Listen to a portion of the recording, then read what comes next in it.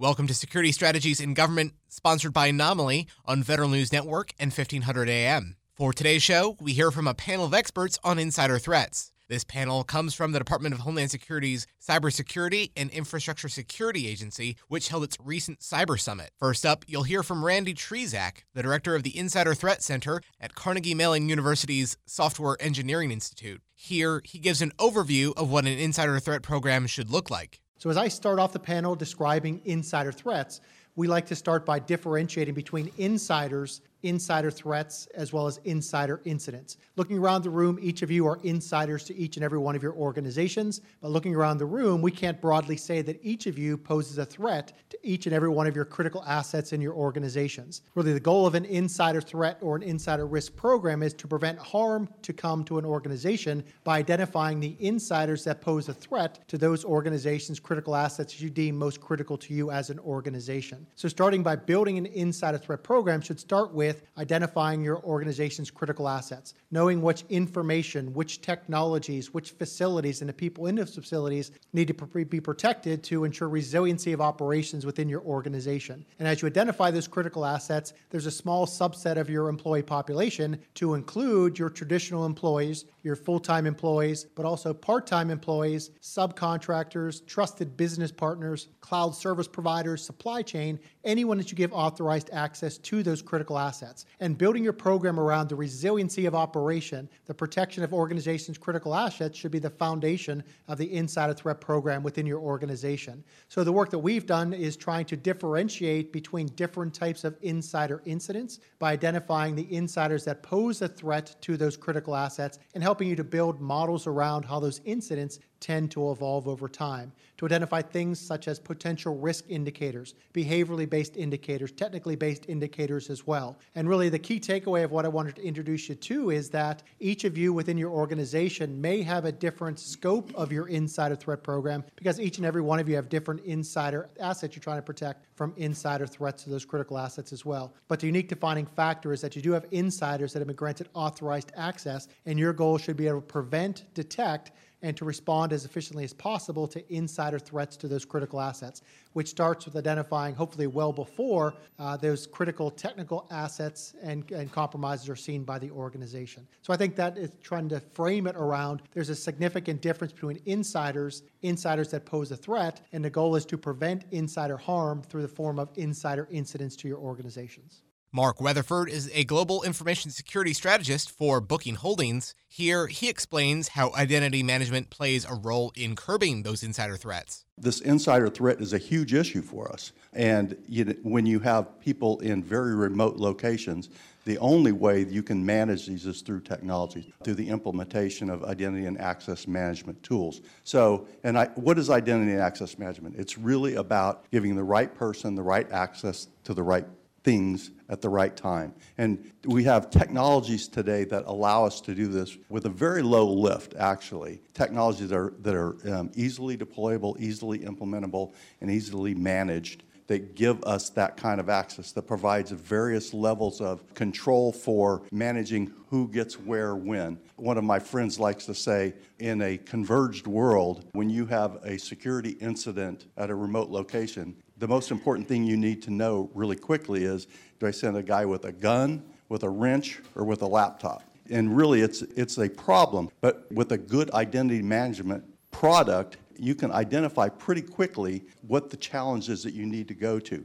We have a number of cases, a number of incidents in various critical infrastructures where you see the same person logging in or badging into a facility that is geographically distant. So you have an issue there with identity management and being able to figure out which one of these is the right guy. And most companies today, most organizations today aren't instrumented to detect that kind of a vulnerability. And I won't say that this is easy to do and easily implementable, but there are tools that most companies, security tools that most companies have today that can inch your way along on this identity and access management path, where you can start to stitch together applications and systems and people so that you can actually track and figure out who is where and when. And that's really the biggest issue that we see, at least in my company today. There's been a lot of studies done on this over the years, but one of the most recent ones I saw was an IBM report that said about 60% of all cybersecurity incidents were the result of insiders.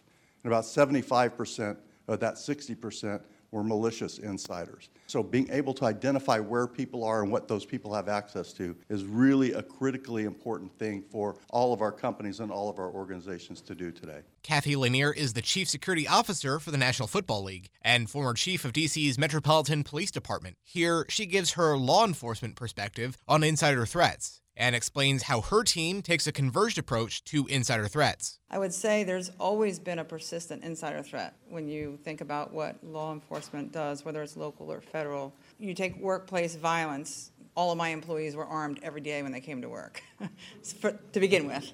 The counterterrorism, counterintelligence threat, all of my employees had access to extremely sensitive information in the nation's capital that could easily be used against us from a CI or CT perspective. And I've worked both of those cases with federal partners in my time. We developed a robust internal affairs programs that allowed us to be proactive instead of reactive, because traditionally we were very reactive, through early warning tracking systems, which are very similar and very applicable in the insider threat program. And so now in the private sector, trying to morph what was very traditional security programs into a robust insider threat program is kind of the new challenge, and I'm trying to do that in a very different way. So I think the key for me has been understanding the integration of what a modern security program looks like. It goes beyond a physical security, guards, gates, and guns, intelligence, cybersecurity, digital forensics component, operations centers, goes beyond that into an integration of a modern security program that can create what is your insider threat program. That's proactively hunting for the insider that poses that threat, rather than reactively waiting for it. And it's challenging to develop this relatively new model, because when you integrate the physical security mindset and the traditional physical security folks with the cybersecurity folks all want to use tools. The physical security folks all just want to go after and hunt down the bad guy. And what we want them all to do collectively is proactively prevent the bad guy from getting to us to begin with. So that's kind of where we're trying to go with the NFL. Frank Salufo is the director of Auburn University's McCrary Institute for Cyber and Critical Infrastructure Security. Here, he explains the risk agencies and industry face from insider threats. If you look long-term at the greatest risk from a U.S. national security standpoint, I will say the greatest breaches of the past decade have been insider threats, more so than externally driven threats. That's not to suggest that we're not getting pinged every day, but the trusted insider has caused more harm to our national security from a theft of information and an intelligence perspective than anyone on the outside has. If you extrapolate that to the private sector, I think you can no longer completely delineate the same risk environment that the government faces, the private sector faces. And what makes the insider threat, I think, in many cases unique is that the intentions are so varied. So it could be theft of intelligence or information or intellectual property. It could be disruptive and or destructive from a counterterrorism perspective. It can be criminally motivated. And my long-winded way of trying to get to an answer is we need an enterprise-wide approach. We need to tie together the CISO's role with the CSO's role, or at least someone above them that sees both those roles combining into one approach, and we need to treat it like we do any other risk. It really does come down to enterprise risk. So, long-winded way of saying I think we're doing a lot. I think recognition of the threat because of real-world events is higher than ever, but I'm not sure we're ever going to get to where we need to be. And the reason I say that is technology will change, and we all want tools, but human nature remains pretty consistent. And the reality is now you have technologically enabled human considerations, and then vice versa. You see how technology enables human operations and vice versa. So Long-winded way of saying I think the greatest breaches thus far have been insider. I think that there are certain sectors that are really getting it together. I think NFL, and Kathy, am I allowed to say you have cyber now under your portfolio? I think that was a wise move. The financial services sector, we're probably out in front on that before most of the other sectors, followed by the grid and electric and power and energy companies. So I think we're starting to get there, but we've got a ways to go. And the reason I say that is it's not about security. It's about understanding counterintelligence. It's understanding motivations and then figuring out what steps you can take to disrupt that. Stan Partlow is the Vice President and Security Officer at American Electric Power, or AEP. He says managing the risk of insider threats is a matter of preparing for when, not if it happens. This is a risk management problem. This is not a security problem. And I tell my staff all the time, we're no longer in the security business. The idea of preventing this is the proverbial unicorn. We're not going to prevent it because we allow these folks to have access to all of these areas, right? It's the most difficult challenge that any organization can face because they're trusted. You've already trusted them, as Randy said, and you're allowing them either logical or physical access to the most important things in your company. So what you're really trying to do is manage it. To Frank's point, we've got to figure out how best to manage it, and using things like early warning systems and using things like Mark talked about with identity and access management to understand where people are, what they're doing, and are they trying to access things that they probably shouldn't be accessing. And that gives us a clue that there may be some bigger problem there. One of the things that I often see left out of this program, though, quite frankly, and Kathy touched on it just a bit, is the concept of workplace violence. A lot of times when people think about insider risk or insider threat, they'll focus straight on the cyber and logical piece, and they'll forget about the actual risk to human beings. Randy said it well. When you're assessing risk out there, the first thing you have to figure out is what your crown jewels are. I have 18,500 employees. Those are my crown jewels.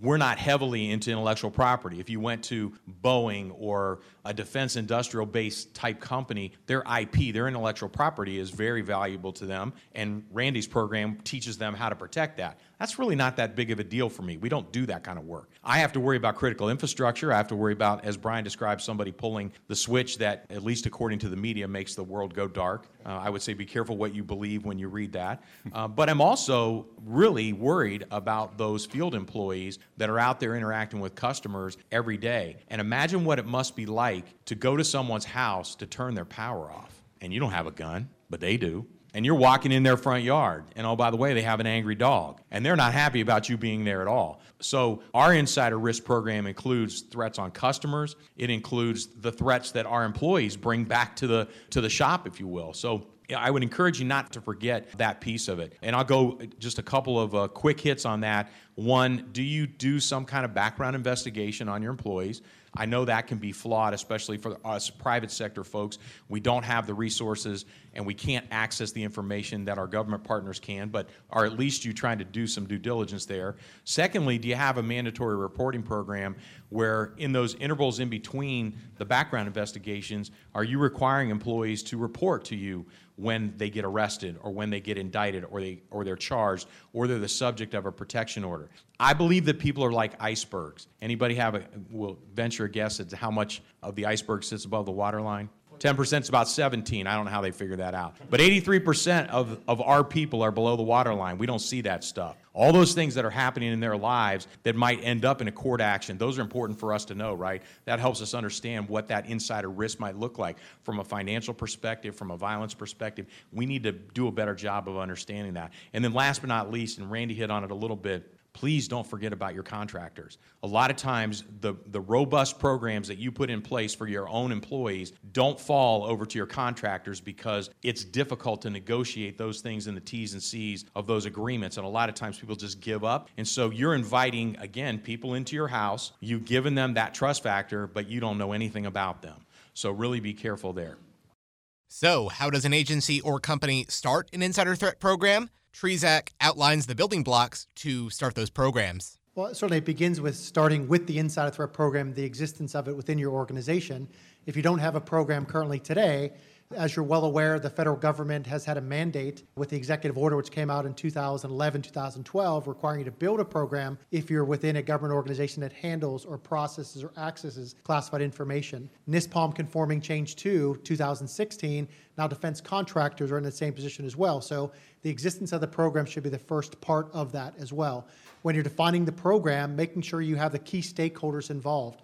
As we heard throughout the panel so far, information technology has a seat at the table, but equally important are other parts of the organization to make it an enterprise-wide program to include human resources, personnel security, your general counsel within your organization as well. Physical security should be involved in that as well as other key stakeholders to really integrate this into your enterprise-wide risk program, which then trickles down into your enterprise-wide security program as well. So if you are looking to invest, make sure you have a dedicated team. Now that dedicated team, again, responsible for deploying tools that can detect some of those behaviorally based anomalies or technically based anomalies, but also to have a key team in place to respond to those alerts that are coming out of those systems as well. So whether you have the resources to have a dedicated team where there's a 24/7 operation or you have part-time employees, there does need to be a key few individuals responsible for the deployment of those anomaly detection capabilities.